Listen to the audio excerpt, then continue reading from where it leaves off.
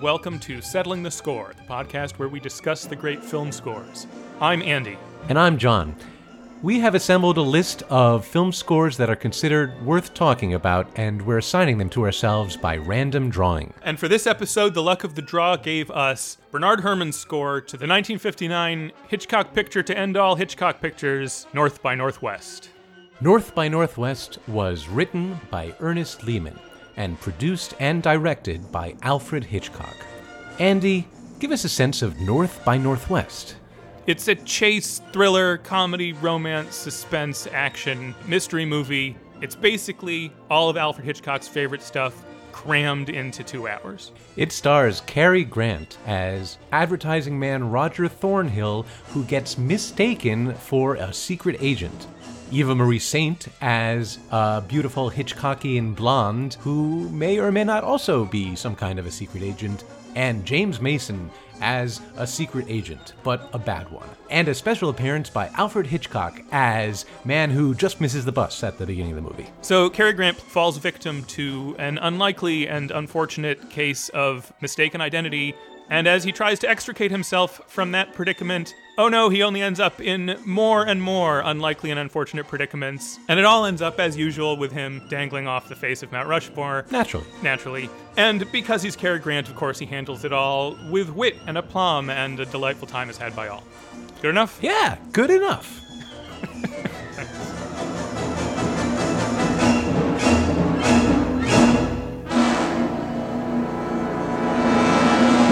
All right, let's start with where we ended last time. Oh, okay. Bernard Herrmann's name. Yes, fine. Get this out of the way. If you've listened to prior episodes of this show, you have heard both of us, but especially me, saying something kind of like Herman or Herman sometimes and then Herman other times. I feel like I've said Herman even. And the reason that we're doing this is because we're dumb. But the reason that we're dumb is because his name is spelled Herrmann. That name, Herrmann, is actually my Wi-Fi password. But I would never dream of telling you, what the Wi-Fi ID is, so. But now people are going to start driving by your house and guessing. Yeah. So at the time that I started becoming interested in film scores, I was not in a community of people who were interested in them. I was just on my own reading credits off of CDs and movies. And you don't often hear people saying the names of film composers. So I got it in my head because of my high school German that ERR is Herr and MANN is Mann. And it looks like a German name. But in fact, it's not. Bernard Herrmann's family was not German in any way. They were Russian Jews who came to America, like a lot of Russian Jews, and the family name was Dardik. And his father took the name Herman with one R and one N, just the first name Herman, because that seemed to him like an American assimilated name that would serve them well living in New York City. And then at some point, his father decided that it would look more distinguished. He realized that even in America, seeming a little European had a kind of clout to it. So he thought it would look a little more distinguished if it had some more consonants in there. So he added an extra R and an extra N just to make the spelling really pop, So the name is just Herman, and I apologize for not having really said it that way. I have known that since before we started this show, but while we're in the middle of a conversation, these deep errors rise to the surface again. Yeah, I'm guilty of a very similar set of negligences. And I, in particular, feel like I should have known better this whole time because, as I think we mentioned before, I was in David Raxton's class at USC and heard him talk about Benny Herrmann a whole lot. That's how he was known, Benny Herrmann. Yeah, that actually brings up the other point of pronunciation question. How do you say Bernard? And the answer is who knows, because everyone who knew him called him Benny. In documentaries where people talk about him, you hear all three of Bernard. I think we'll just say Bernard because that's standard in America. Okay, well, this has been scintillating, and I think I don't want to talk about it anymore. Also, while we're on this subject... Oh, gosh, there's more? Yeah, just a regret that I want to spit out. Hey, remember when we talked about Franz Waxman, and we spent a whole section of the show talking about how do you pronounce his name because his original name in Germany was Waxman, and it seems like maybe when he got his Oscar, he was called Waxman when they called him up there? Remember that? Yeah, I bet longtime listeners are having war flashbacks to that moment listening to you go through this past little segment. Yeah, it's very similar to that. It was because we were trying to be conscientious then. We were trying so hard to get it right. I was anyway. You were just putting up with me. Which I did. You did, and I said, let's say Waxman because I think that's what they're saying back in 1950. A few days after that, we got an email from John Waxman, his son, who apparently someone had sent the episode to, who sent a very friendly, kind, appreciative email we're very grateful for, flattered that he listened at all, and said, yeah, it was Waxman. It was just Waxman. He never heard his father say anything other than Waxman. He has no idea why in that clip we found Gene Kelly seems to have been saying Voxmon maybe a little, maybe it was a joke, who knows. We have it on authority from the man's son, we should just say Waxman. So we apologize to anyone we misinformed with that segment. In future Franz Waxman episodes, you can bet we'll say Franz Waxman. Hear, hear. Okay, got that off my chest. Okay, good. I'm sorry to hear it had been simmering there for so long. All right, all of that said. But yeah, all of that said. North by Northwest is great, right? Yeah. You love this movie? Love this movie. I love this movie. I love this movie. I've always loved this movie. It sets out to do nothing but to be a rollicking fun time. And it is a rollicking fun time. The highest craft of 1959 filmmaking applied to just spinning out stuff happening. That's fun. This has been one of my favorite movies since I was a kid. I mean, I've probably watched this movie as many times as anything. And one of my favorite scores since I first started caring about scores. Do you have that kind of history with it? Yeah, this was definitely one of the early score soundtracks that I bought on CD and got myself really well acquainted with. You know, it seemed to me that it was part of the Mount Rushmore, if you will, of Bernard Herrmann scores. You know, the troika of North by Northwest and Psycho and Vertigo. And we've already discussed Psycho and Vertigo in episodes. Right, because they were on the AFI Top 25 list, and this one wasn't. And, you know, when I first saw that AFI list, it seemed natural to me that they would pick Vertigo and Psycho to represent Bernard Herrmann, and that North by Northwest, though beloved and iconic and important to me, yes, was not going to be on that tier. But actually, my experience watching it this time was, let's not be fooled by the relative frivolity of this movie. I think this is a really profoundly good score, a really great accomplishment. Of course it is. I think that Bernard Herrmann strikes a tone with his music that makes this movie unique in its feeling, at least for me. This is the only movie that really has that North by Northwest feeling, and I think it comes out of this musical approach that he lays down immediately in this amazing main title. Yeah, right off the bat, there's something that really grabs you about the way this main title starts. Yeah, that's right. You hear those timpani, and even while the lion is still roaring, yeah, it feels like, uh-oh, here we go. Yeah, it's like he put the lion's roar into the music, and then the music is just like this extension of, okay, here comes the show roaring out of the lion's mouth. And then these lines come on the screen. It's another Saul Bass title sequence. Yeah, like we talked about for Psycho. Here some lines come across the screen in this kind of jangly grid formation. Which turns out to be the side of a building. Yeah, that's right. This whole sequence is introducing the idea of a world that is both ordered and chaotic. That's right. It's like tilted at an angle, and the music matches with it in this fantastic way. Like, listen to this. It sounds diagonal. It sounds askew. Right. You know, we said about Psycho that the main title can't give anything away, but it also has to establish the tone and get you all hyped up for what's about to happen. Yeah, it convinces you that, whoa, there are some real stakes to this. It braces you for exciting ride to come. It tells you that what's about to happen. It's going to be relentless. It's going to be topsy-turvy. There's going to be triumphs. There's going to be catastrophes. I use the word jangly to describe the lines on the screen, but I think it really is a good word for the way there's so many different kooky elements in this music that feel haphazard, and yet if you pay a little attention to them, they're actually very regimented. This overture makes such a strong effect. To me, it's one of the great launching a movie on a musical footing kind of openings. Yeah, there's a spirit of adventure in this music. And there's a spirit of musicality in the movie as a result of it opening with this. There's a spirit of music in the adventure as well. That's right, yes.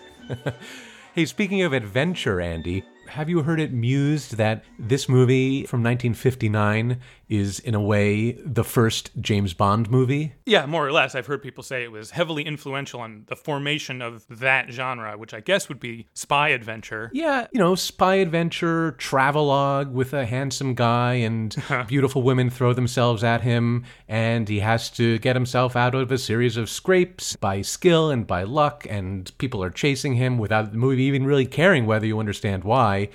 And the scrapes he gets into are free to be fantastically bizarre. Yeah. That's also something it has in common with James Bond. Yeah, it became a formula. It became a process to make movies like that. And if you follow that trend line of globetrotting, action, suspense, fun time movies through to the present day, you kind of know what those sound like. Those have a lot of expected sounds in them. You're going to hear a lot of dugga dugga dugga dugga. Drums and repetitive orchestral playing.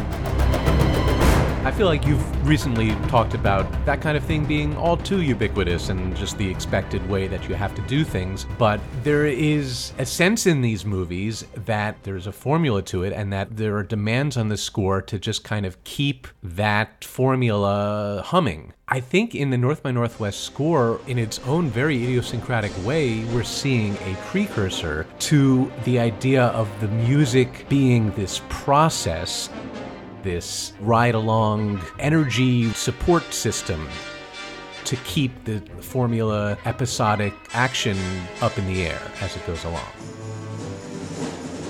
Yeah, I was thinking similar things about how this is kind of a model of energetic, balletic rhythm machine action scoring for this drunken drive sequence where Cary Grant, after being kidnapped by the spies who foolishly think that he is another spy, I mean, they're idiots. There are many occasions in this movie to think that these goons in the employ of James Mason's character, they are not very good goons. They somehow force feed him an entire bottle of bourbon. He is flopping around. He's so drunk he can't see straight.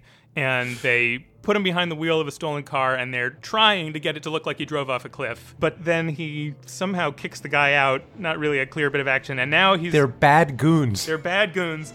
And now he's drunkenly driving in this car, and it's a real, Mr. Toad's Wild Ride. Like, stuff comes right at the camera, and it veers away. Yeah, it's exactly what it feels like. When, oh no, you're going to hit the stack of dynamite. It's exactly what it is. I mean, the queue is called The Wild Ride. Yeah, and Mr. Toad's Wild Ride had already been built, right? Disneyland opened 55, I think. Yeah. I'm going to guess that Benny Herman did not ride it, though. In fact, that's what I'm going to say. The scoring style here does not play the standard comic House of Horrors effect of exaggerating each individual event. Like, oh no, here comes this thing. Oh no, here comes this thing. Right. No, it doesn't swoop around the curse with him.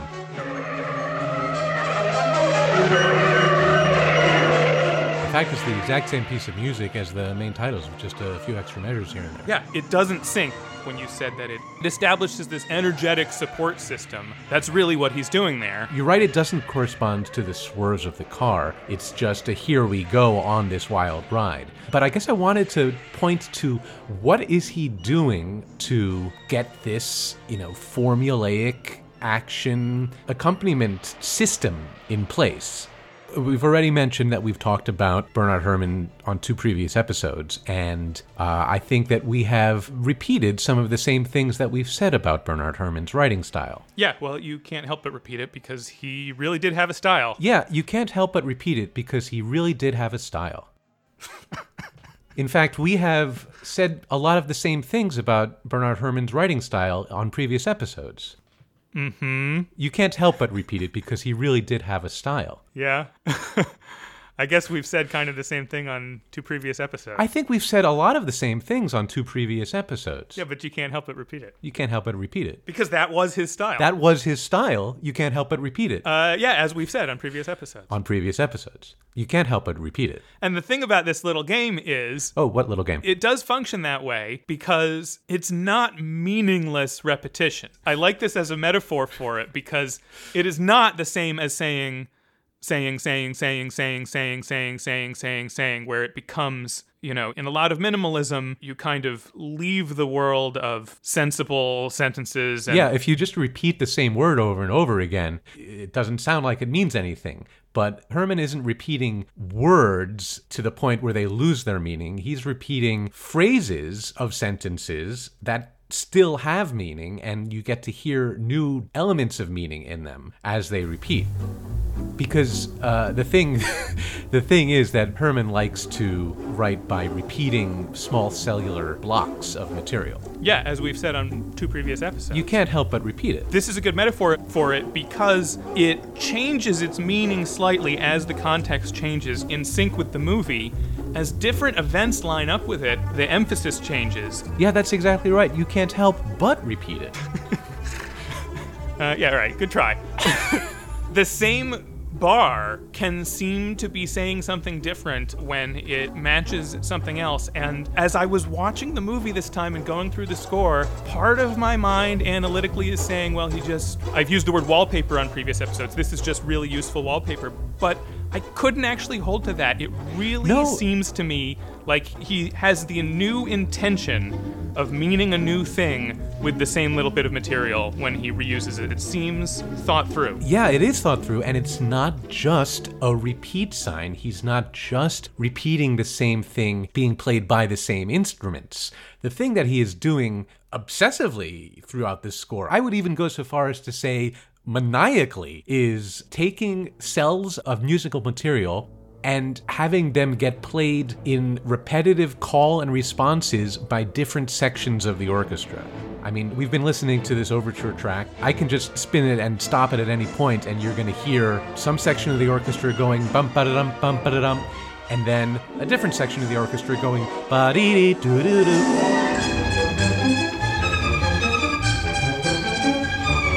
And then it's going to come around again, and now a different section of the orchestra is going to do the bum-ba-da-bum, bum-ba-da-bum, and then somebody else is going to play boo-dee-dee-doo-doo-doo.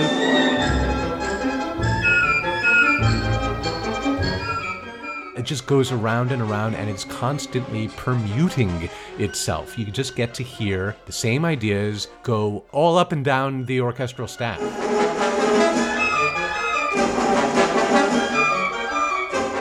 Yeah, Herman himself in the liner note called this piece kaleidoscopic, which is really the effect. Because in a kaleidoscope, you're seeing a bunch of different fragments reflected through mirrors. So they're repeating against each other, but in different arrangements. That's a very apt metaphor.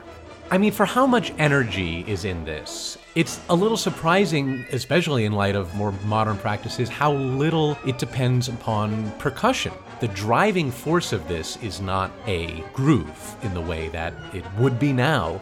The driving force of it, I think, is the energy in these jumps around the timbral map.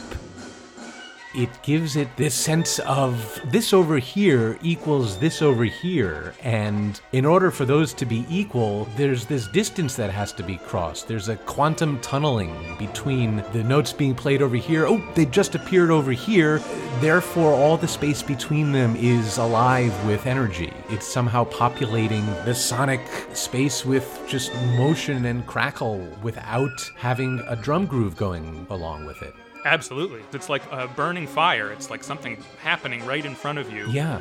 It's constantly giving off heat. Yeah, and like a fire, it's sort of like it's consuming something, or something is being spent and used up and spit out. He's come up with just a bare few figures. Like in this piece, there's the dum-ba-da-bum, bum-ba-da-bum idea, and there's the doo-dee-dee, idea. And then in some parts, there's some wacky arpeggios, like in the brass, they go bum bum bum bum bum bum bum bum bum bum.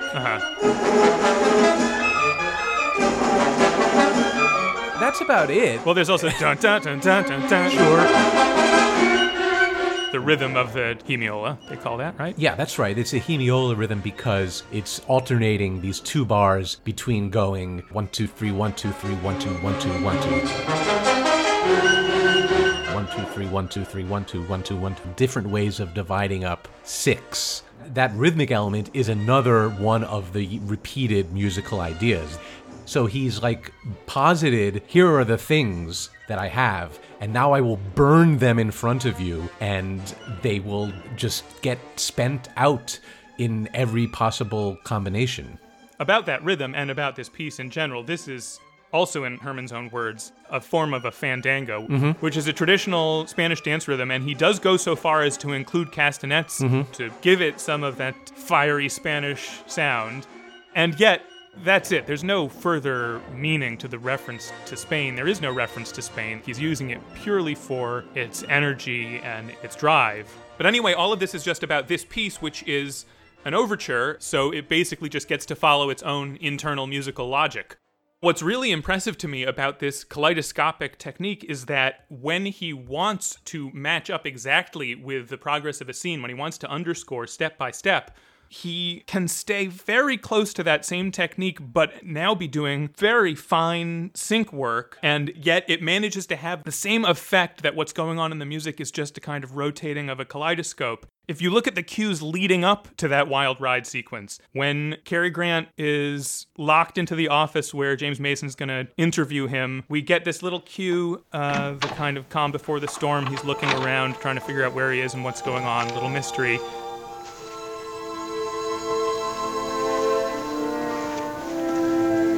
And it's just made of these three-note rising figures. Da, da, da. It's the simplest thing you can think of, just three notes going up. Right, we hear it a few times. Then James Mason comes in and the cue cuts off. Now they have their conversation. And at the end of the scene, James Mason says, pour him a drink, Leonard, and Martin Landau goes and gets the bourbon. And so now we hear those same three notes, the slow statement of them again. Cheers. And of course, here those three notes have become very ominous. That is on a shot of Cary Grant, his eyes going wide in horror as he realizes what they're about to do to him. And then there's a cut to later that night. Now they're on the cliffside where they're going to send him to his doom. So same three notes, but now they're kind of shivering. We see the waves crashing at the bottom of the cliffs, and it's nighttime, and there's shadows. So we hear this dun dun dun dun dun dun.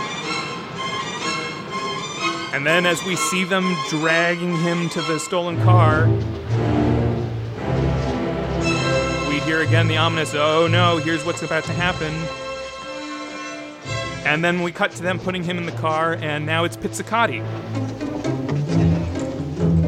And also these little three-note figures, some of them are major, some of them are minor, they're kind of queasily unsettled. All of this is, on the one hand, very closely matched movie scoring, and on the other hand is the same kind of stuff that we were just talking about as his compositional technique through, say, the overture. Yeah, it's the same kind of stuff because it is comprised of the same kind of stuff. It's like he's daring you to notice that he just wrote this one three-note figure, three notes going up. Ba ba bum, and he's like, yeah, that's all I need. You want more music for this scene? Yeah, here's those three notes faster. It has a very, like, you like donuts? Eat all of the donuts kind of feel. Like, just take it. Take more of it. This is all I'm going to give you. When they put him behind the wheel, you can kind of just barely hear him singing under his breath. I've grown accustomed to my bourbon, to the tune of I've grown accustomed to her face from My Fair Lady. I saw in the script that is an Ernest Lehman original. Doesn't come from Cary. Ernest Lehman was sitting at his typewriter and thought, I'm going to have him sing I've grown accustomed to my bourbon, which is funny. Well, he's a theater goer. He protests to the guys holding him that he has theater tickets at the Winter Garden Theater that night. If you'll look it up, the thing that was playing at the Winter Garden Theater in 1959 was West Side Story. So that was what he was going to see. Oh, that's great that you looked that up. I had been wondering that. Anyway, as for why Herman is so restrictive about his materials, I don't think that it's just stinginess or I don't need to do more than that. It actually works well that he doesn't do more than that because you're not listening to movie music when you're watching a movie, most of the time. Usually just the back of your mind is sort of aware of it as this unexamined layer of activity. And for it to proceed by mostly just holding in place and repeating, almost not changing at all, but at the same time changing constantly in these little organic ways that do feel just like something turning in space or fuel just burning itself out, but they still manage to go where they need to go dramatically, is just right, and it gives such a sturdy feeling to these sequences. I certainly didn't mean to suggest that he's, getting away with something or that he's only doing this. I just was, even after having done our previous 2 Bernard Herrmann episodes, I was still kind of taken aback by just how meticulously and concertedly he is setting out to spin things out in this score. It's phenomenal. It's eye-opening. Even to a Bernard Herrmann lover, coming to this score this time, I still felt like, my God, he is just doing this and doing this and doing this. What looks on the page like essentially repeat signs, the more you look at it and look at the sync points, you start to see, well, this didn't just happen because of a musical process. Like, here's the cue where this is toward the end of the movie, Cary Grant, he's sneaked up outside James Mason's house. Oh, I love this cue. And he is peering in, spying on them. He's there to save Eva Marie Saint because he correctly suspects that she's in more trouble than she thinks. It's a very minimal cell that makes up most of this cue, just this da-da-da-da-da-da. But as each event and edit happens in the scene, Herrmann is there with it doing something subtle but appropriate. So here he is outside peering over the balcony, eavesdropping. Then he kind of crawls up the wall into the room to send her a message. And as he starts to crawl up, listen, the harmonic range that has been established starts to expand. So now his movement up the wall means we have these other chords because he's moving, there's an action on screen, and also implicit in the chord changes there. He's venturing something, he's taking a new kind of risk. Then we've got this little bit where now he's stepping over the railing into the room. That's a slightly new action, so it gets a slightly different little harmonic adventure. And now he's going over to the door, and as he opens the door, now we've got the clarinets doing this syncing thing. That's him listening. Okay, now he's going to write a little message on the matchbook to get her attention. Now the rhythm starts back up, but it has a new meaning at this point. Now it's his intention. He's got a plan in place. All of these moves are very basic, but that is why they read, because the musical context is so scrupulously limited that every tiny little choice manages to carry meaning and be intentional. Don't you think it always has a meaning, or do you think that's something that the listener is inventing and Herrmann didn't plan it? The more I looked at it, I was like, oh, he knew absolutely each little shift of meaning. I mean, I think both. Yeah, sure it has that meaning. If you were listening to this without tracking each moment, you'd think hey, he's just kind of spinning some stuff out. But none of what he spins out here is arbitrary. The cue that you just highlighted is one in a long sequence of similar sound space. That cue is surrounded on either side with other cues where the repetitive kind of motor element is just a repeated single note. Like the next cue, when he actually throws the message he's written on the matchbook down to Eva Marie Saint, that one is just these repeated timpanis and low strings on the single note. And that's got horns on top of it in these 2-note gestures that go up, and they go up, and sometimes they go down. And those sets of horns just go back and forth, up and down, on top of the repeated note. And it's so effective, it just hangs all of this tension in the air. Same kind of business was happening in the preceding cue, where there's a repetitive figure. In fact, you might recognize the rhythm of this repetitive figure here. It's the same rhythm as the main title, the overture. Bum-ba-da-ba-dum, bum-ba-da-ba-dum. And there's some notes on top of that, and they're kind of wandering around. And the notes that they're wandering around, I mean, you can tear your hair out, like, drawing lines between the different motivic ideas in the score and, you know, connecting them with pins and string, like on a police bulletin board. I don't know how much of it we need to do. Well, I want to do a little of it, if only to point out that it is part of the dramatic genius of Bernard Herrmann, that the developmental connections between motives works in the back of your head and helps you understand what the meaning of things is in a way that you don't need any string. Your subconscious does it for you. Yeah.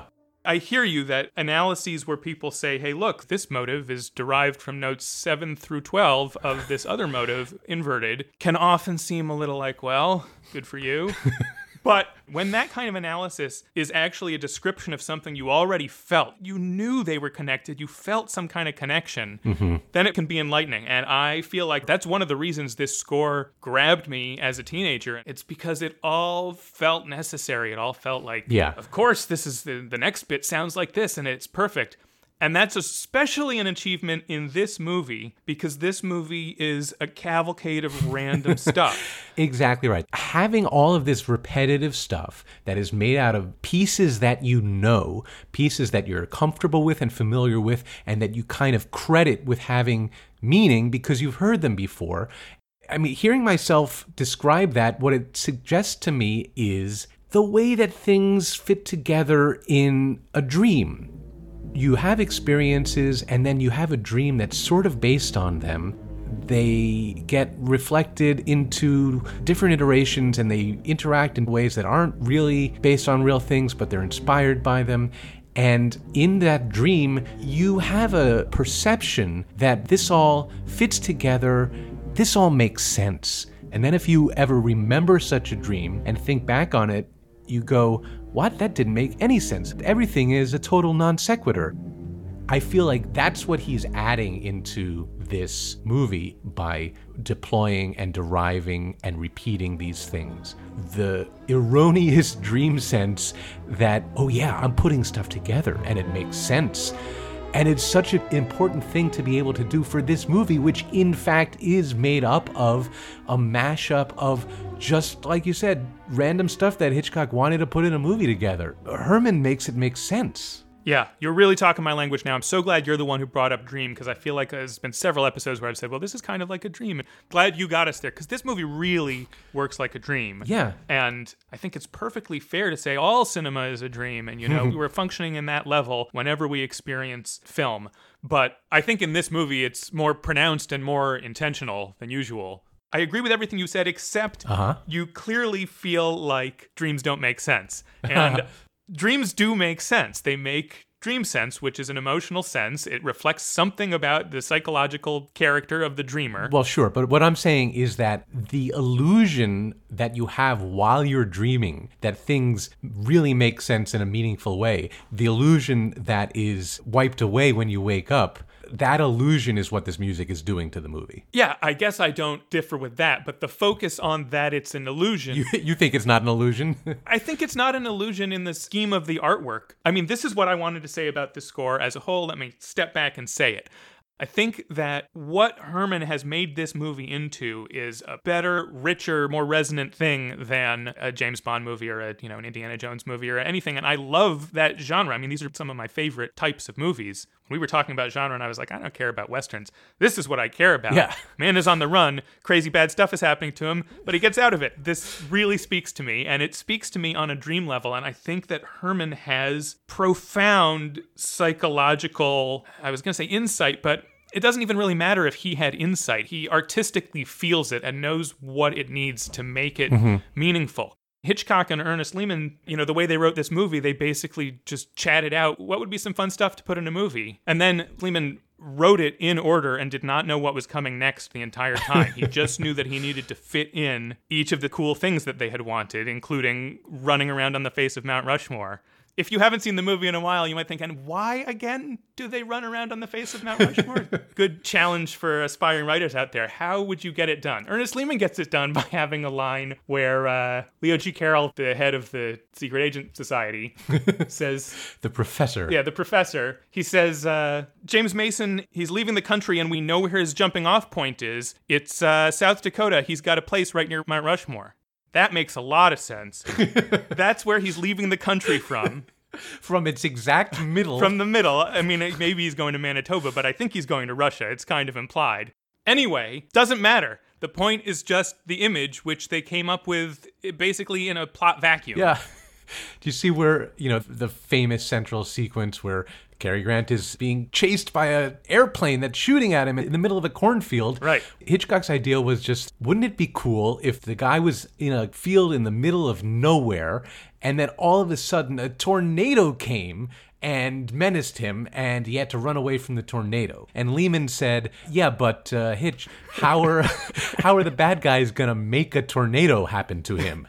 And Hitchcock said, okay, good point. What if it's an airplane? Yeah, which is funny, but it also, I think, characterizes how this movie relates to Dream. In a dream, you might well think, well, the bad guys made a tornado come. And Lehman was just saying the kind of lip service that we need to give the audience that this is taking place in the real world. I don't think it can reach all the way to a tornado. And Hitchcock said, you're right. We have that double obligation. We have to put all the dream stuff in, but we also have to tie it together with, I'm making big air quotes here, sense. I mean, don't think too hard about this plot device in the movie. It is a really far-fetched way to have somebody killed, is to tell him to go to a cornfield so he can be shot at by a crop-dusting airplane. Yeah, I think even I saw Lehman in an interview saying that he really wished that the airplane hadn't shot at him, because they could have shot him anywhere. They could have shot him in Chicago. Right. At least what you want to think the scheme is that they wanted it to look like some kind of accident. A crop dusting accident. A crop dusting accident. But boy, I mean, it is rightfully one of the most all-time iconic shots in all of moviedom is Cary Grant running away from that airplane. Yeah, it's a wonderful scene. It has no music, which is appropriate. There actually is a cue for the build-up to it that is unused. That's interesting because that build-up is so tense, and it seems like the emptiness of the space and the emptiness of the silence between Cary Grant and this other guy waiting for the bus in the middle of nowhere. The emptiness is the point. Yeah, well, Herman's pretty good, so if you want to listen to what he did, here's his emptiness.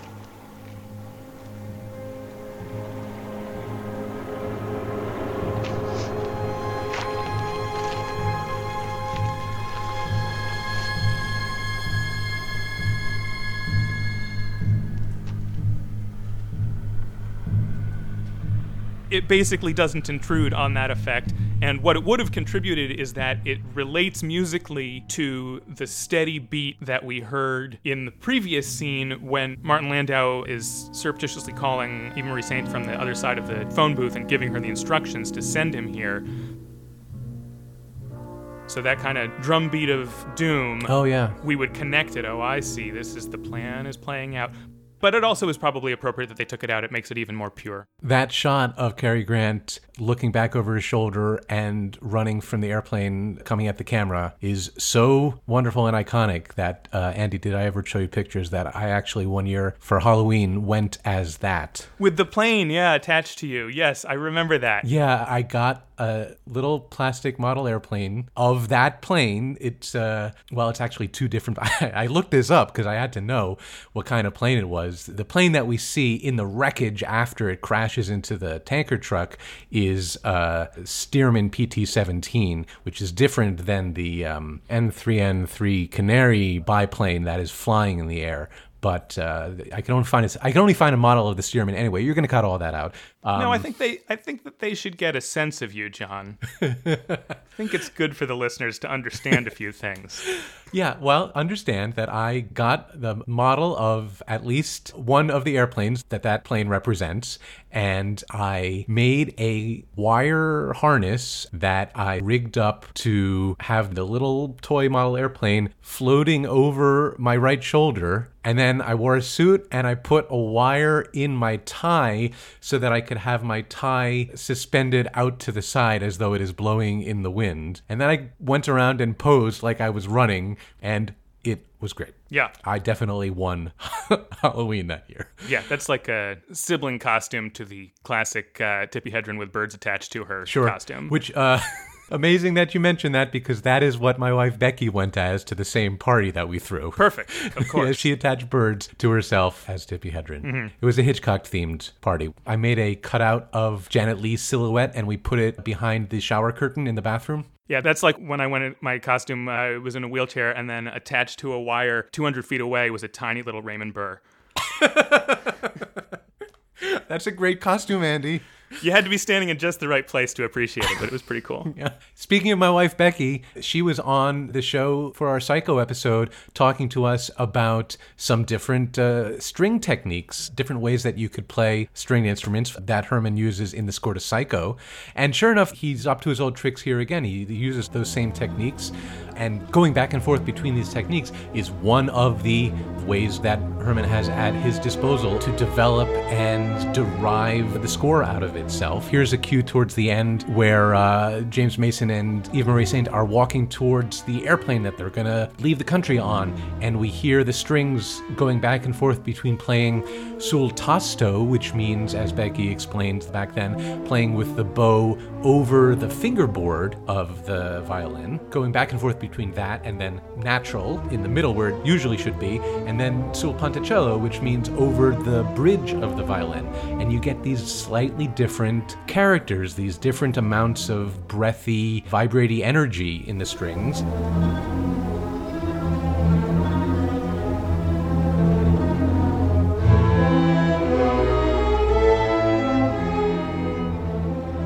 And meanwhile, the notes that they're playing are derived out of the arpeggios of, one of the main themes that we haven't even talked about yet, but it's all derived, and here's one of the ways he can do it. Yeah, let's talk about that theme. Let's talk about where these arpeggios come from.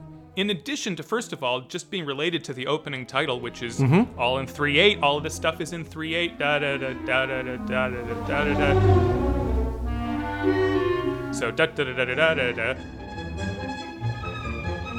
We hear the connection. In fact, you pointed out that he puts it right in front of our ears during that sneaking around the house sequence. We hear dun da da da da dun da da da da.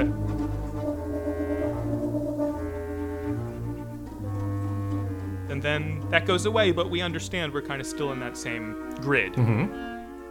But there's this other theme, which is introduced... It's introduced when the goons are first driving him kidnapped to the big estate where James Mason is pretending to be a UN delegate. Right. This is the first cue in the score after the overture, and it starts when these guys pull a gun and Cary Grant realizes, oh, this is a serious mistake. Something troubling is happening here. Ta-da! Okay, here comes the music. And then as they drive, there's a crossfade, I think, and now we see them driving on Long Island to this mansion, and we hear this.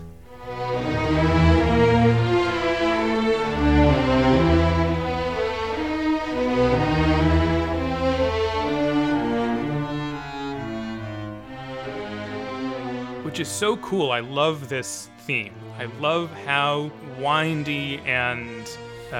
It's sort of two themes in one. How do you mean?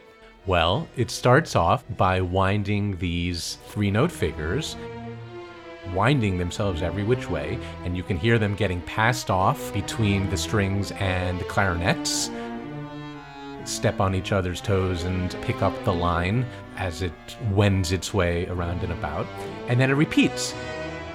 Now, for this repetition, it's got the horns and the bassoons accenting the first note of each three-note little group. Yeah.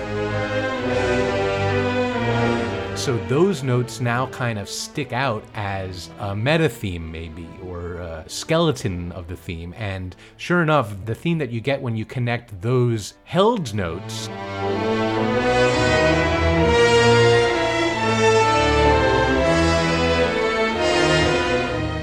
winds up being another piece of material that can get moved all around through the rest of the score. I see, yeah. The skeleton theme and the specific theme are both get used. I was just going to say, I love how much of a maze this theme is just in itself, how even the first just four notes, da-da-da-da, oh, you didn't expect that note.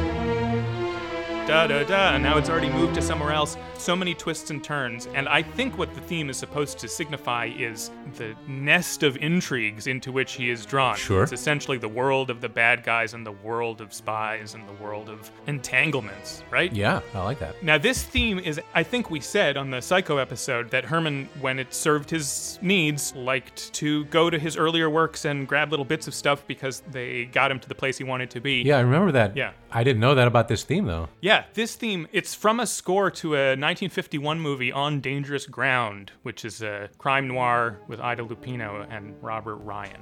In that movie, he's like a cop with some problems. He's too violent, so they send him to go work on a case in the boondocks, and he's driving out into the countryside. And you hear this theme, I think just once in the whole movie, but it's also for a shot of a car kind of driving into new territory where who knows what it's going to encounter there.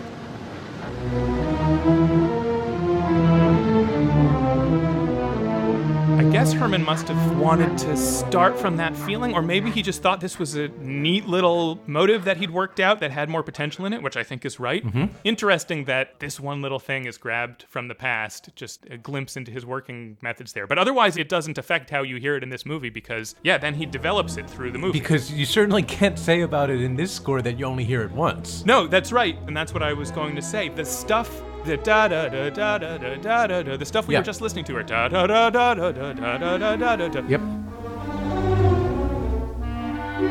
Those figures are the continuing development of the intrigue theme, the bad guys theme.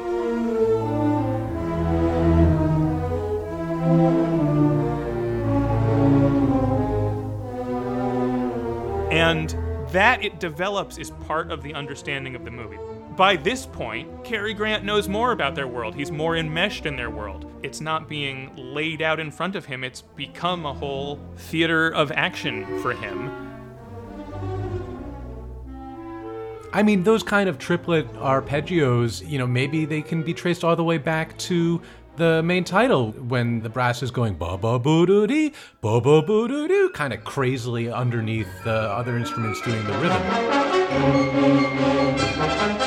In fact, if you look at the bass notes that plucks out,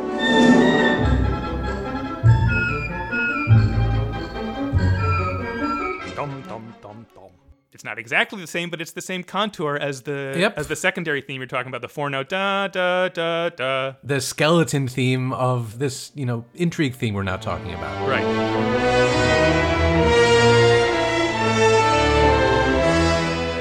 And so let's play an example of where that gets its own highlight.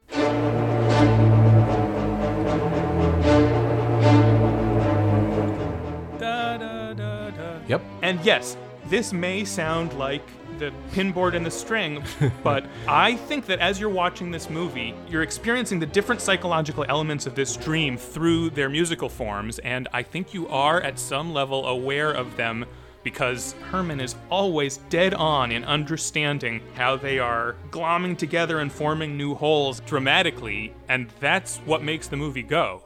The movie is not driven forward by story necessity or character necessity. It's driven forward by dream necessity, which I think is real. So let's just step back. What is this movie about? Why do people like this movie?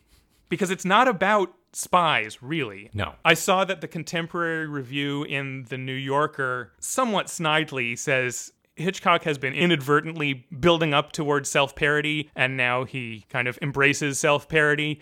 I understand where they're coming from. The movie is sort of self-referential to the genre that Hitchcock was known for, and it does share some stuff with earlier movies, especially The 39 Steps and Saboteur, that also ends with someone dangling off of a gigantic American monument. But I don't think the point of it is self-parody. I don't think that that's really fair. I think it comes from wherever these images come from, right? Like, why did he want to make a movie where people were running around on the face of Mount Rushmore? Because it's there. All right, my analysis after mulling this over for a while is I think that the movie is in whatever genre Alice in Wonderland is. It's an anxiety dream that you manage to triumph over. It's an anxiety dream that turns out to be okay.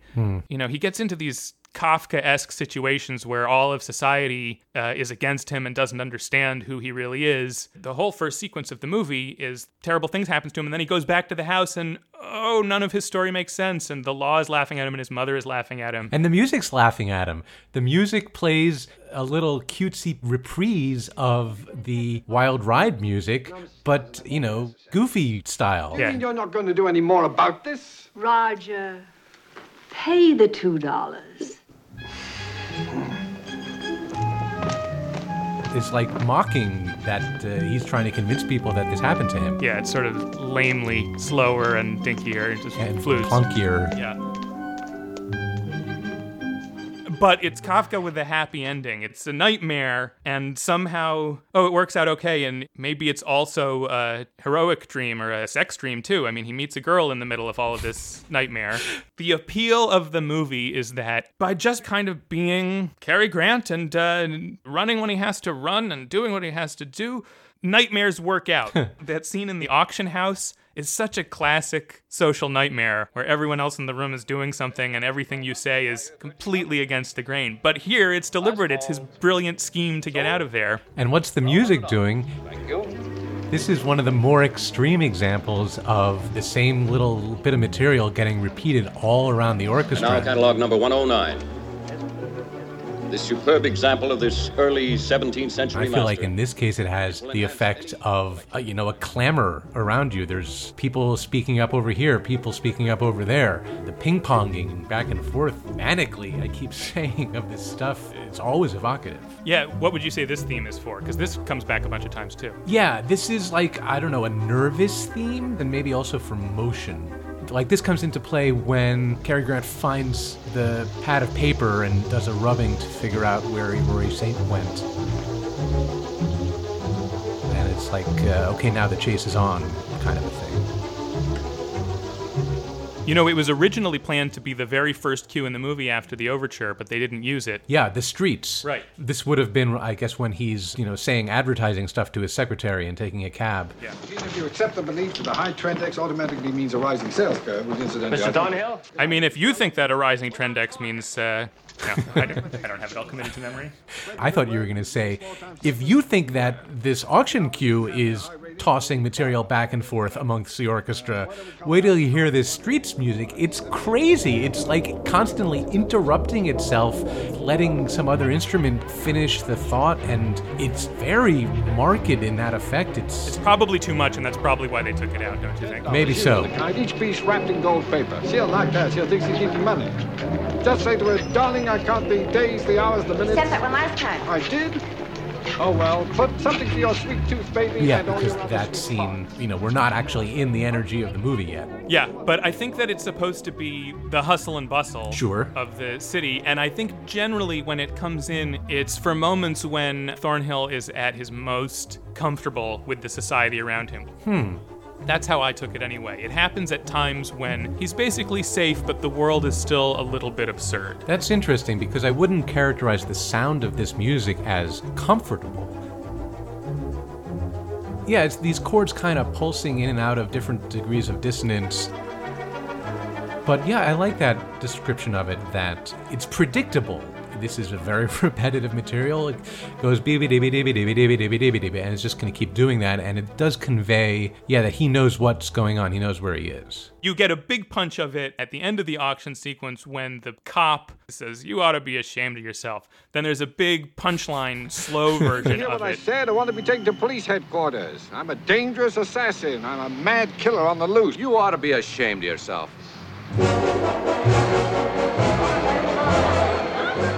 The thing that makes this different from a James Bond movie to me is that it is not about a hero figure. It is not about him and his heroism and how charismatic he is, even though it is, and that's what makes the movie work because he's Cary Grant. In a James Bond movie, the music is there to get you to enjoy the fantasy of all the capacities of James Bond in every respect. You can do everything. You can manage every situation. Even if sometimes you get into a scrape, you'll get out of it spectacularly because you're awesome. And certainly any more recent adventure movie, an Indiana Jones score where he's globetrotting all around the world and screwing everything up, nonetheless, the music is all about that he's a hero and he's riding on a horse and he's the best. And this movie's music is about this constant struggle between the bad dream and the good dream. At least that's how it sounds to me. That's what I hear in the main title. These two chords fighting it out. This A minor chord and B flat major chord. Back and forth and back and forth, and obviously the minor chord is threatening and the major chord is triumphant, but not in a way that's anything other than just their horns are locked forever. In fact, throughout the piece, there are a bunch of different pairs of opposing chords in tug of war like that, and it ends on a really strong opposition between an E and a B flat, a tritone apart. And they fight and fight and fight, and then instead of either of them winning, it just ends on a chord that is both of them at once. Unresolvable. The tension continues. Yeah, I mean, one of the things that we keep repeating about Herman's writing style is that he was really on Hitchcock's wavelength about the tension is the thing unto itself. The actual content of the plot is a MacGuffin, just building something that gives you tension. He understands that that's the job. I'm saying that I think he could see even below that, down to the subconscious of that goal. I think he got this movie. His liner notes say that the overture is a prelude to, his words, the crazy dance about to take place between Cary Grant and the world. I think there's a real insight to that ends up creating the special tone of this movie.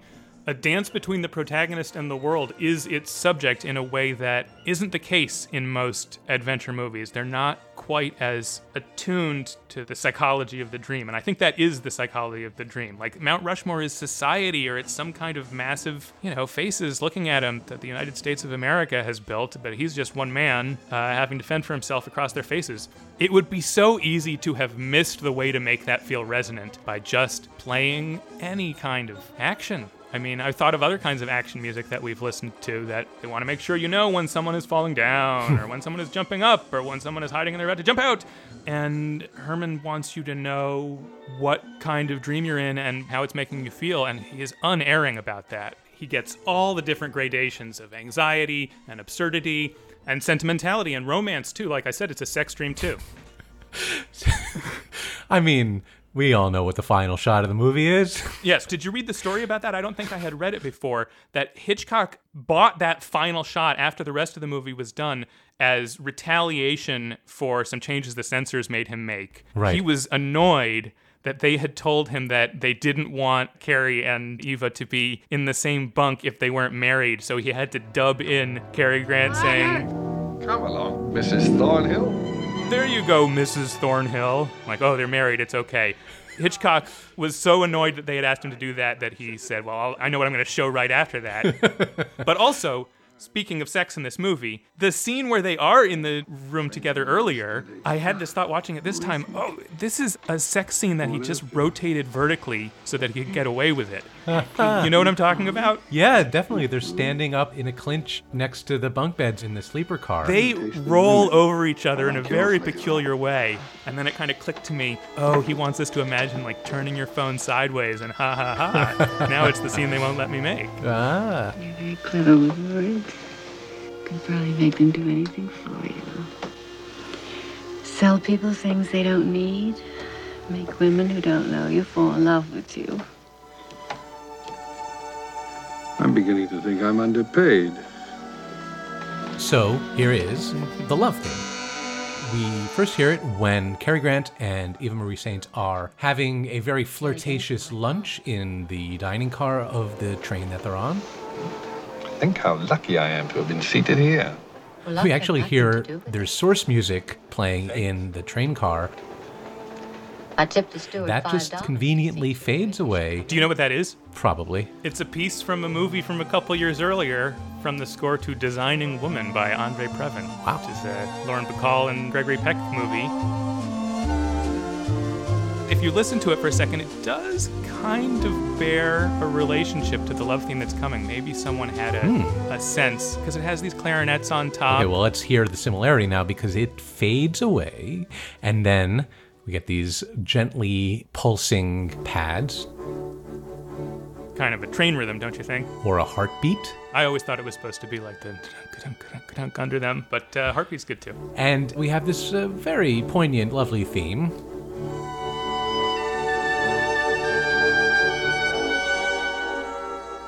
Which is based around that descending two-note phrase.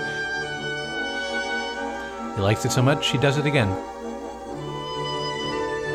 And this is a very pretty melody, and it stretches itself out, kind of unfurls in these lovely ways, and put me, obviously, I think, in mind of Madeline's theme from Vertigo. In fact, I think one of the phrases from it is very close to one of the phrases of Madeline's theme. Yeah, let's play it, because I think he has 7 notes straight that are exactly the same and exactly the same chords. All right, well then here's Madeline's theme from Vertigo.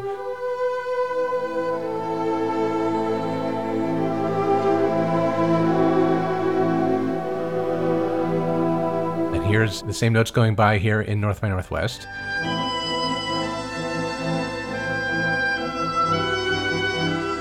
Vertigo was the year before, 1958. I don't think that's a reference. I think that's just because Bernard Herrmann was Bernard Herrmann every day. Yeah, exactly right. I think that's how he wanted to have notes go. But I think the more important similarity is that both melodies are built around these falling 2-note gestures. Ba-dum. In both cases, he boils down the theme and reduces it until he gets down to those 2 notes and gets to a place where just those 2 notes can kind of stand in for the whole idea of the theme at all. Shall I? The music that plays under the the vertical lying in bed scene that you mentioned is just like a string of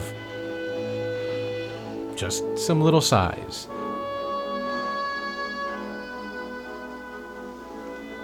Just the same little sigh going all around.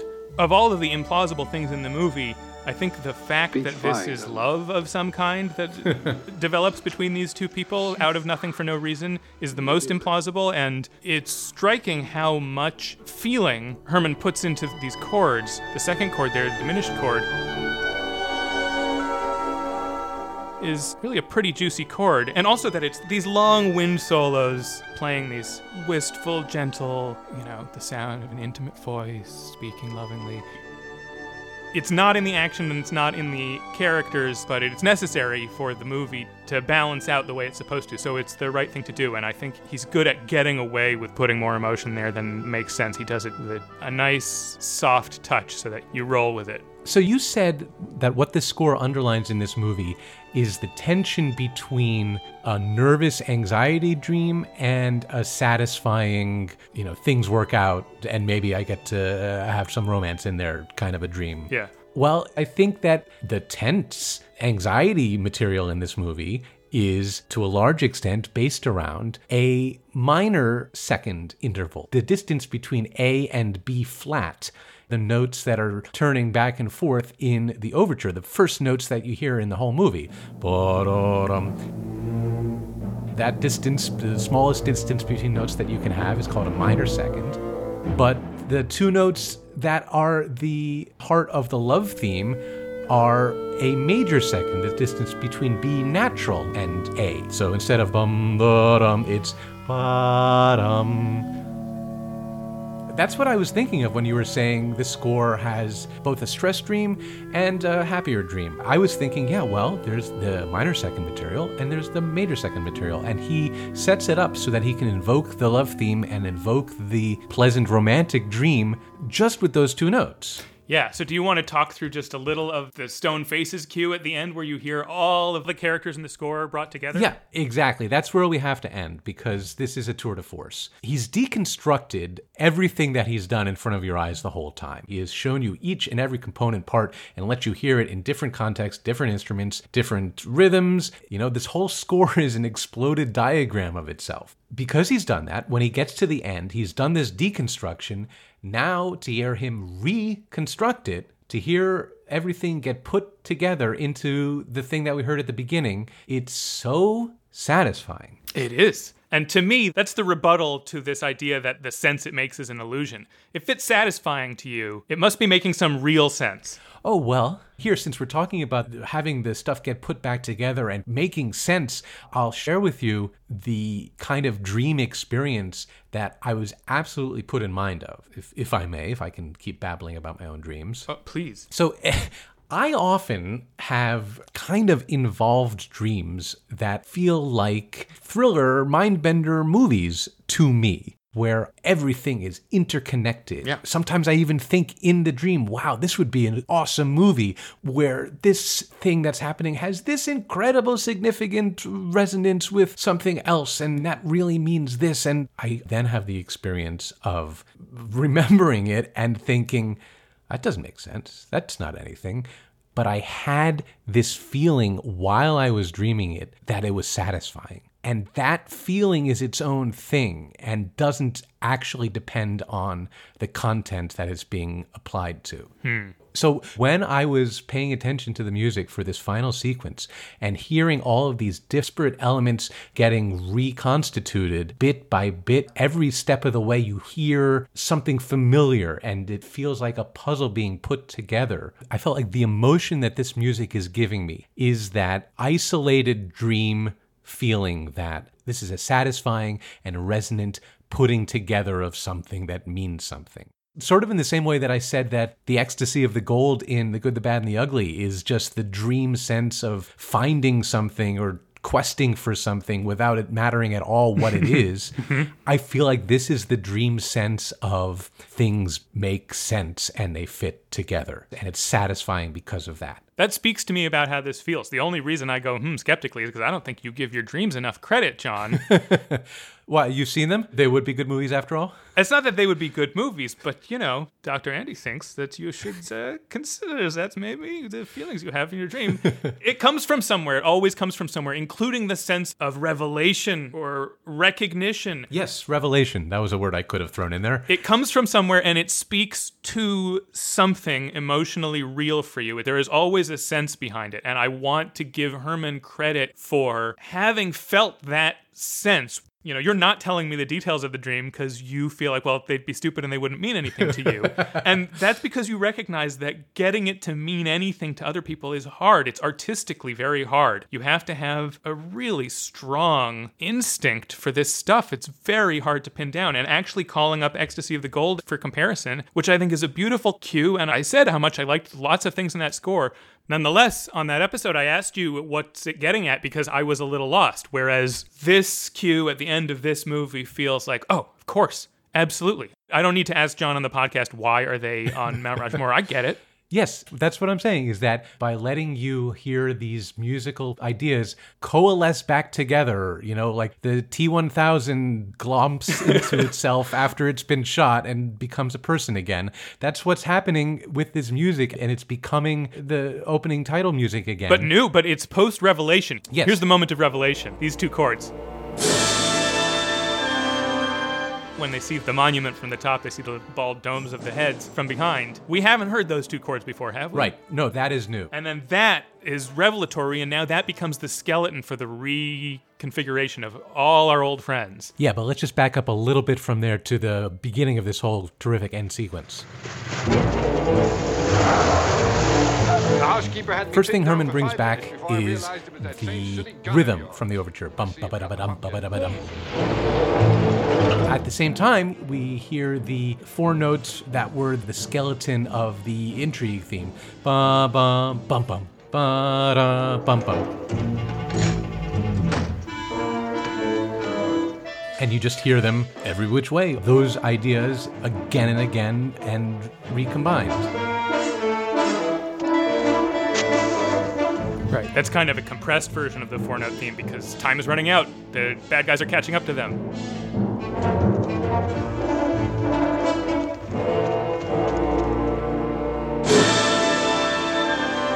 This is no good. We're on top of the monument. Yeah, so now, here's the dance between Cary Grant and the world rhythm in the percussion in the orchestra. Dun, chugga, chugga, dun, chugga, chugga. And then this new transformed version of the bad guy's intrigue theme, but now conformed to the Mount Rushmore chords. Da da da da da da da da da da da.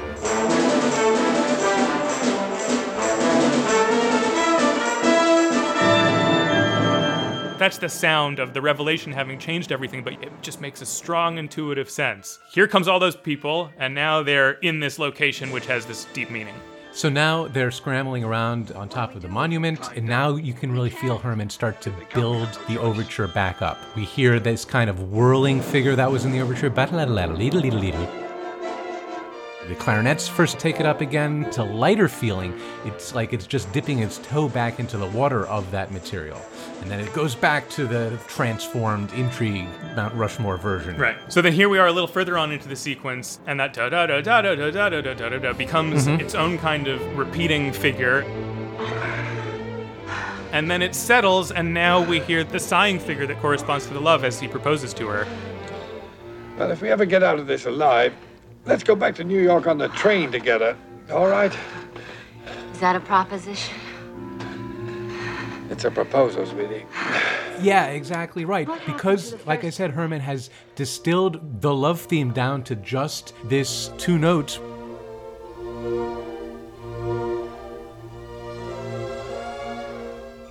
Just by having those notes happen in the middle of all this other energy, we're reminded, yes, the love theme, yes. Right, and yeah, we don't hear the tune of the love theme here. We hear this reconfiguration, but it works. You get it in your head that everything connects. And then the next thing that happens after that is, now here comes the minor interval again, the ba-da-da-dum in the cellos and basses. And then it finally bursts out, and he really is playing a full recapitulation of the Wild Ride overture music, but it feels now like the conclusion of this process of construction. Yeah, there is this one moment where it feels like, okay, we're opening the throttle and really letting it rip again. But then still from there, we still hear different arrangements of things than we heard before, different instrumental groupings.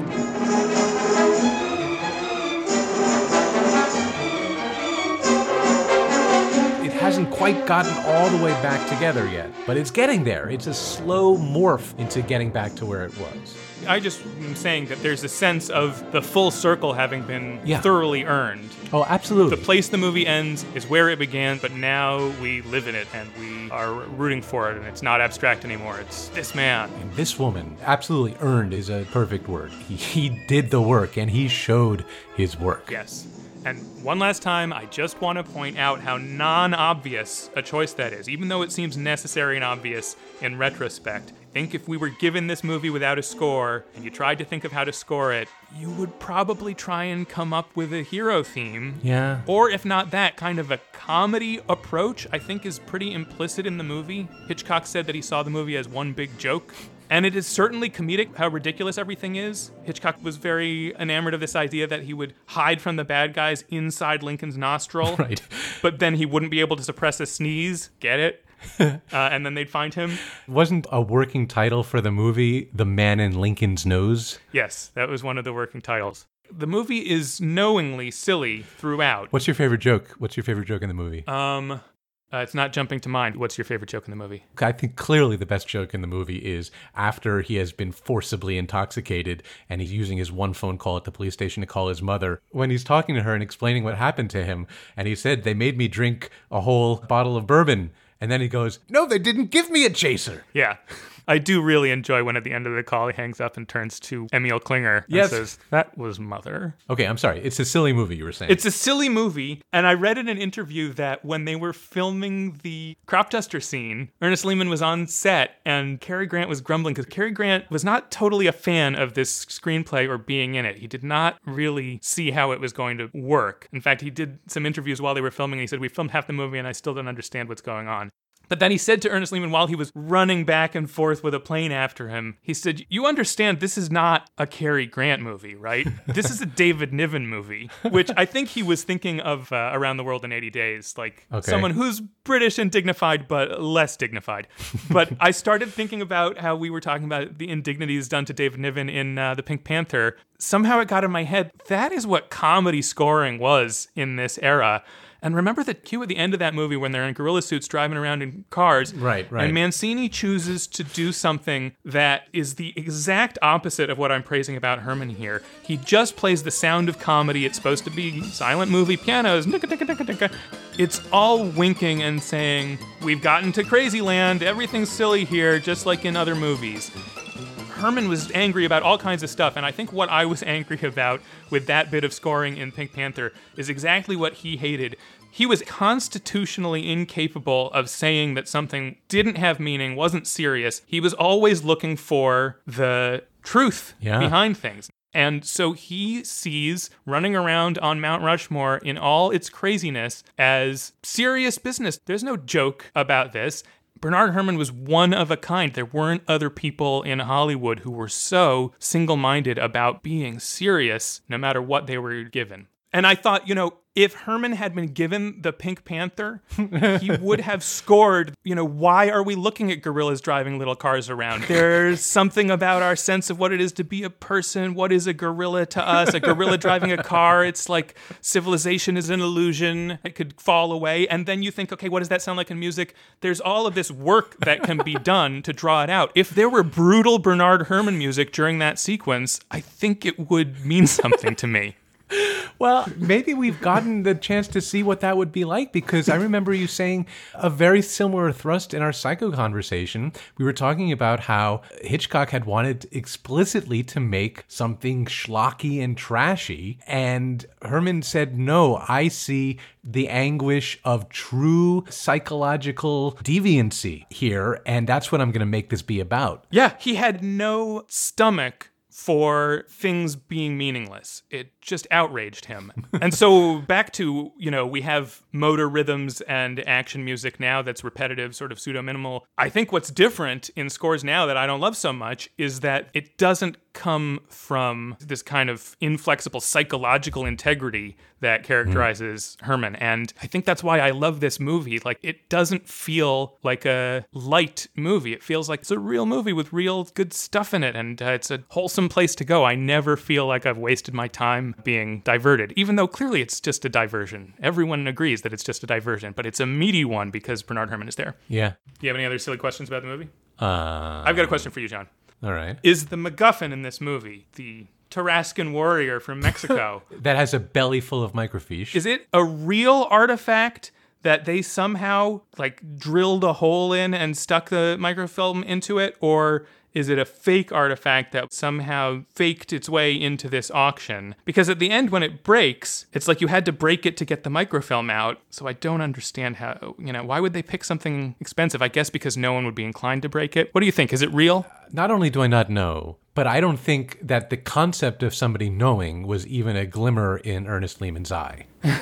I wanted to ask you when Eva Marie Saint recommends that what Cary Grant order in the dining car or the train is the brook trout. Even though it's a little trouty, is that something that... I wrote it down too. I wrote it down as something to discuss. The brook trout is a little trouty. I don't eat a lot of brook trout. I'm not familiar with that as a liability for it. You know some of the stuff that they wanted to put in that they didn't find place for in the plot? Yeah, I know some of them. The reason that this movie is called North by Northwest, which is very fun to say, but no one knows what it means, doesn't mean anything. It's called that because when they made a list of the stuff they wanted to stick in the movie, they had killing at the United Nations, which was going to be a little different. It was going to be that there's a speech in the main assembly, and the person making the speech says, I refuse to go on until the delegate from Brazil wakes up. And then someone goes and nudges the delegate who seems to be asleep, and they fall over. They are dead. And the only clue is that they drew on a piece of paper some moose antlers. This was an idea they had. They didn't know why moose antlers. They just thought that would be a good image. So the moose antlers and Mount Rushmore, and they also had a thing that they didn't use of that someone was going to be ice fishing, and then the arm of a corpse was going to come up through the hole, which is a good idea. So Ernest Lehman thought, okay, we've got something at the United Nations, but then we've got Mount Rushmore and ice fishing and moose antlers, so it seems like we're kind of moving in a northwesterly direction, that it was going to maybe end in Alaska or something. So then his working title was In a Northwesterly Direction, because that was the direction he had to somehow contrive to make the script go. And then someone at the studio said, you know what's a better title than that would be North by Northwest, because that sounded to them like a fancy compass direction. But it is not an actual compass direction. North-northwest is? North-northwest is a compass direction. So that's if you divide it into 16. And then if you divide it into 32, the one between north-northwest and north would be called north by west, which means you go to the north point and then you just go 1/32 towards west. But after the by, you always put one of the cardinal directions. That's the rule. So there's no by northwest. But they didn't know that. They just made it up. Yeah, I knew something of that provenance. But also, isn't there a spot when they fly on an airplane from, Chicago to Rapid City, they're flying on a Northwest airplane, right? But they're not going north at that point. They're going from Chicago to South Dakota. Which is west. Yeah. Honestly, they don't go very north at all in this movie. No. Nope, they got Herman to score it instead of North. That's true. All right, Andy, do we really need closing statements for this one? I think we've really kind of repeated a lot of the same stuff that we had to say all throughout the show. Yeah, but you can't help but repeat it. You have to repeat it. Well, you have to repeat it. You can't help but do that. As we've said on previous episodes. We've said a lot of the same stuff on previous episodes. I want a closing statement that this wasn't on the AFI list. Vertigo and Psycho were. As we've mentioned, Bernard Herrmann wrote for many other movies than Hitchcock movies, and the next time we mention him will be for a non-Hitchcock movie. But these three definitely are up there, and I want to, on behalf of this movie, say, let's not discount escapist movies or fun movies as requiring less art or craft or depth in the sense that depth applies. I feel like in its way, this is just a model score with profound insight into genre and cinema. You know, this movie in some ways is one of those icons of what cinema can be, as we've talked about before. Yeah. That airplane bearing down on Cary Grant or the faces of Mount Rushmore or almost any scene in this movie feels like, yeah, that's what you go to the movies for. For someone to really understand what makes that tick deep down and capture it in music is a big deal. And to me, this is a big deal score, not just a fun score. Yeah, here to that. You know, what do they say? Dying is easy, comedy is hard. And we haven't really talked about a lot of comedy on this show. But speaking of what we talk about on this show, it is now time to pull out the bucket and assign ourselves another score. Comedy would be great. Also, any other movie would be great. Not any other movie. Any other movie on this list? Pretty much. All right. Any other movie in the bucket. Let me get the bucket. I think it's my turn. Mm-hmm. Okay, here's the ball noise, and here is some suspenseful music going around in a circle while it waits for us to pull out the ball. This was not hard to find. All right, there they go, around and around, developing and deriving and... Yes. Thank you. And I reach in, and I have taken a hold of the ball that says on it... Oh, wow. Okay, Andy. Are you ready for the 1985 score to... 85. Or is it 85? I don't know. Back to the Future by Alan Silvestri. I'm ready. I'm ready for that. Is it 85? It is. It's definitely 85. It's all about it being 85. It's as 85 as it gets. Yeah, I'm ready for that. We haven't talked about Alan Silvestri even once, and this is obviously a place to start. Yeah, this is his calling card. And you said you wanted a comedy? Yeah, it's exactly. It's not exactly what you were thinking of, but it is a comedy. Yeah, this is right down the middle. I'm really excited about it. Yeah, I mean, of course. Right up there with North by Northwest as a movie that I watched over and over as a kid, and the music sank in there deep. And sure, I got stuff to say about this. All right, well, let's dig it out. Yeah. I don't have time travel card jokes to make about it right now, but I will prepare some for next time. Well, you're not thinking four-dimensionally, Andy. Maybe you already have. Mm-hmm. Oh, here I come running in right now telling me not to say that because it sounds bad on the podcast. Sorry, too late. John, does that mean we're doing Back to the Future 2 and 3 also? It's a lot of movie to watch. I mean, you got a lot else going on these days? What could be worse than watching those three movies? All right, yeah, we'll see. We'll see how much 2 and 3 there is, but definitely a whole lot of 1. Cool. All right, time to stop, for crying out loud. Let's go through this quick. If you like the show, leave us a review on iTunes or your podcast app. Subscribe, tell your friends. Thank you for listening. Thank you for listening. Thank you for writing reviews to those who have written reviews. It means a lot to us. We've also been getting some very nice correspondence from listeners recently, and we want to encourage that to keep happening. A great place to do that is to find us on Twitter @ScoreSettlers. Yeah. All right. See you next time. Thanks for listening, everybody.